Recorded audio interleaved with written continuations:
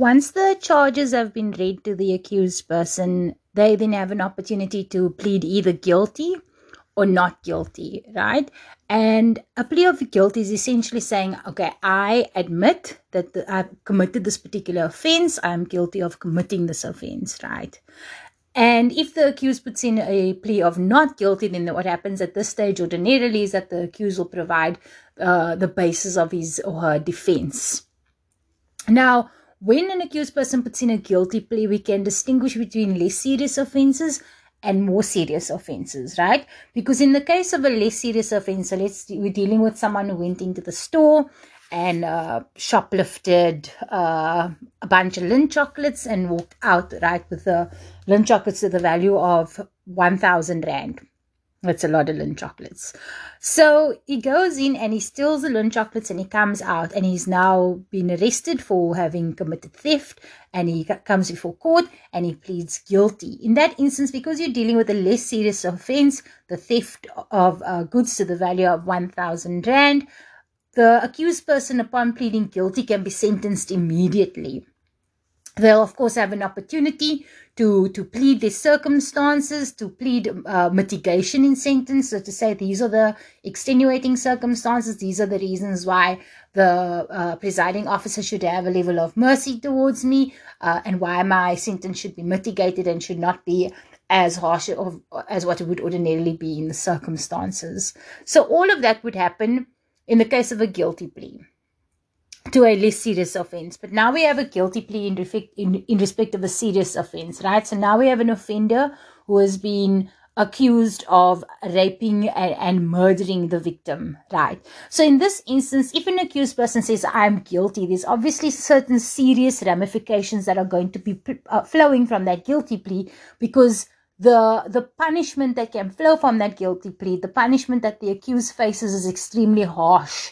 And because of the seriousness of the offense, and because of the harshness of the punishment and the consequences that will flow from the offense, under the Criminal Procedure Act, there's a responsibility placed on the magistrate to not simply just accept that guilty plea from the accused, but in fact to ask the accused, to question the accused with reference to the facts of the case, to make sure that the accused actually is pleading guilty to what is being charged with in the charge sheet, right?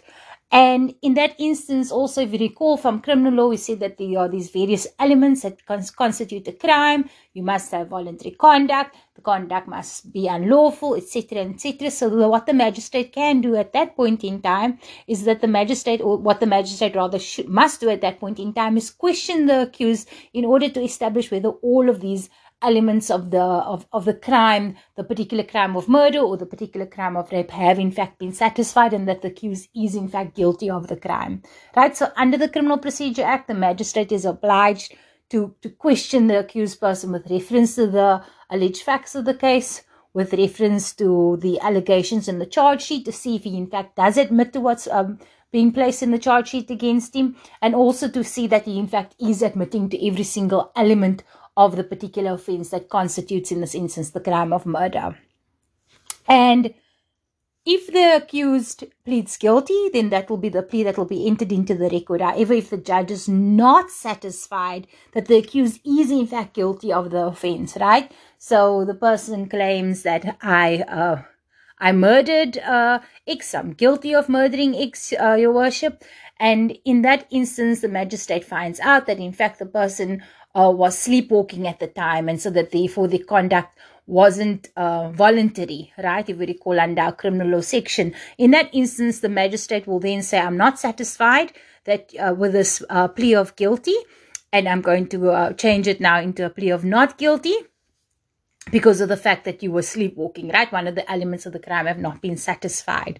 But the important thing to remember is to take you back to Section 35. And Section 35 of the Constitution specifically refers to the accused's right to remain silent. And because the accused has the right to remain silent, even at this stage of the trial, even at the stage of the pleading, where the magistrate is going to be questioning the accused to establish whether the accused in fact is pleading guilty, it is always up for the accused to say, yes, I do want to answer, or no, I don't want to answer, because the accused always retains that right to remain silent. So even though the accused person, the magistrate can ask the accused person questions: do you understand the charge sheet? Do you understand the crime that you've been accused of? Were you acting in this way? Were you sleepwalking? Weren't you? The magistrate can ask all of these questions to try and ascertain whether the accused is in fact guilty. But at no point in time is the accused person obliged to respond to the magistrate, because that accused person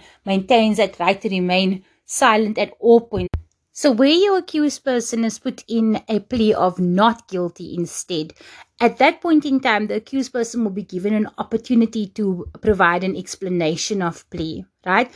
And what an explanation of plea in essence is that the accused person will indicate, this is the particular issues I'm going to be using in my defense. This is going to be the basis of my defense. This is the issues that I intend raising to establish that I'm in fact not guilty of this particular crime, right? So the accused person will offer this explanation of plea, and perhaps the accused person will say, I admit that I had the necessary intention. I admit that I had acted voluntarily. However, I deny that I had acted unlawfully. So at this point in time, the accused person, in giving the explanation of plea, can say, I admit that I satisfied elements 1, 2, 3, and 4 of the crime. However, I deny that I in fact possessed or satisfied the 6th element of the crime, and therefore in this instance I should be found not guilty. Now again, to remember, even when the accused person puts up this plea of not guilty, again, the magistrate can want to try and obtain information from the accused person to try and clarify certain issues at the outset of the trial, right? To try and clarify what is indeed in dispute or what isn't in dispute. But again, Section 35 and the right to remain silent means that the accused person is not obliged to answer the magistrate.